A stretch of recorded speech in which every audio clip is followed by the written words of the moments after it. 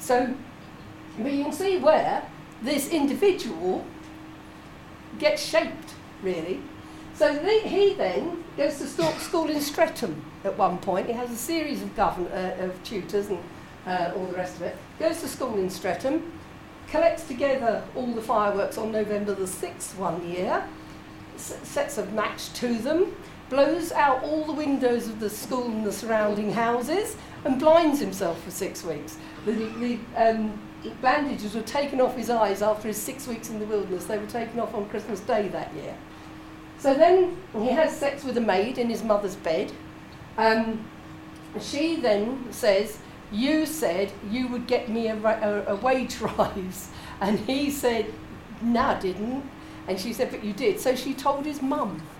And of course, all hell broke loose then. And he says, hold on.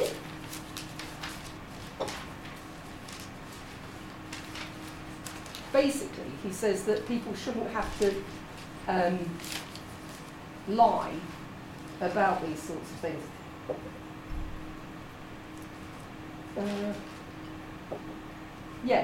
He lied when he was confronted, and he claimed that a lesser sin. He said that he was actually at school and he was breaking into the tuck shop. And he says, "But first we have a charming girl driven to attempt blackmail. Next, a boy forced to the most unmanly duplicity in order to exercise his natural rights with impunity, and incidentally to wrong a woman from whom he had nothing but the friendliest of feelings. As long as sexual relations are complicated by religious, social and financial considerations, so long will they cause all kinds of cowardly, dishonourable and disgusting behaviour." Well, that is the nearest to sorry Crowley ever said in his life, so take note of that. So he then, when he was 15, he caught clap off a Glasgow prostitute.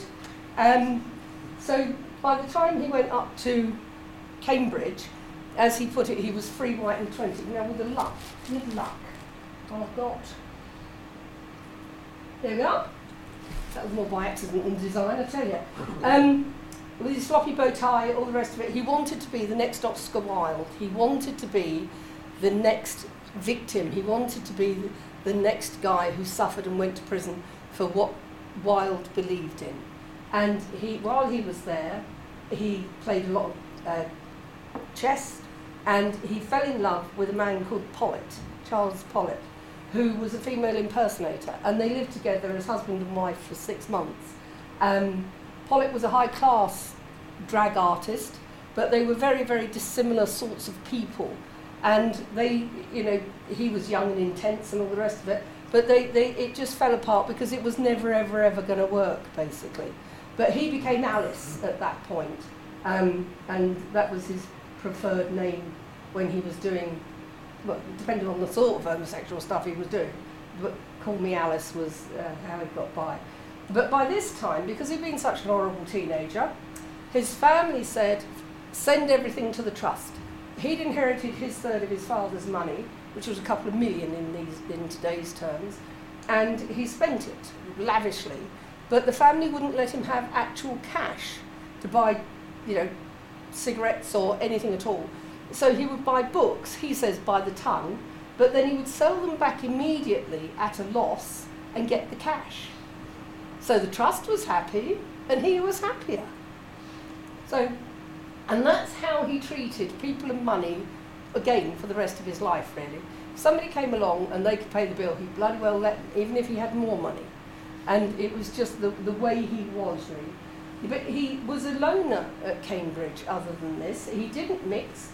He didn't really get involved. He, as I say, I think he was very, very, very shy then. And then he had, when 1899 turned into 1900, he had an existential crisis, as he called it, and decided that being a diplomat was the only thing to do, because then he could use his brain, he could live very, very, very well, and actually wouldn't be a proper job, and he could get to travel. So that's what he wanted to do. He had an aunt who gave him letters of introduction to Lord Salisbury, who, if you're ever stuck for a quiz question on the hop, who was the Prime Minister who straddled 1899 and 1900, it was Lord Salisbury. He was Prime Minister 3 times. Anyway, Crowley's auntie knew him, and so he got a letter, and he went off to Russia to be a diplomat at that stage.